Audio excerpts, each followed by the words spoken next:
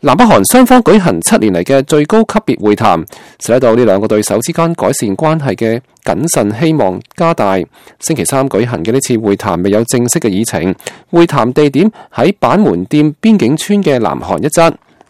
南韓代表團團長、國家安全高級官員金輝顯喺會談前表示，佢係樂觀㗎。佢話：我哋將參加以開放嘅心胸同喺朝鮮半島開闢新道路嘅態度嚟到參加會談。首爾話將要討論嘅問題之一係呢個月較晚時候恢復返朝鮮半島戰爭離散家庭嘅團聚活動。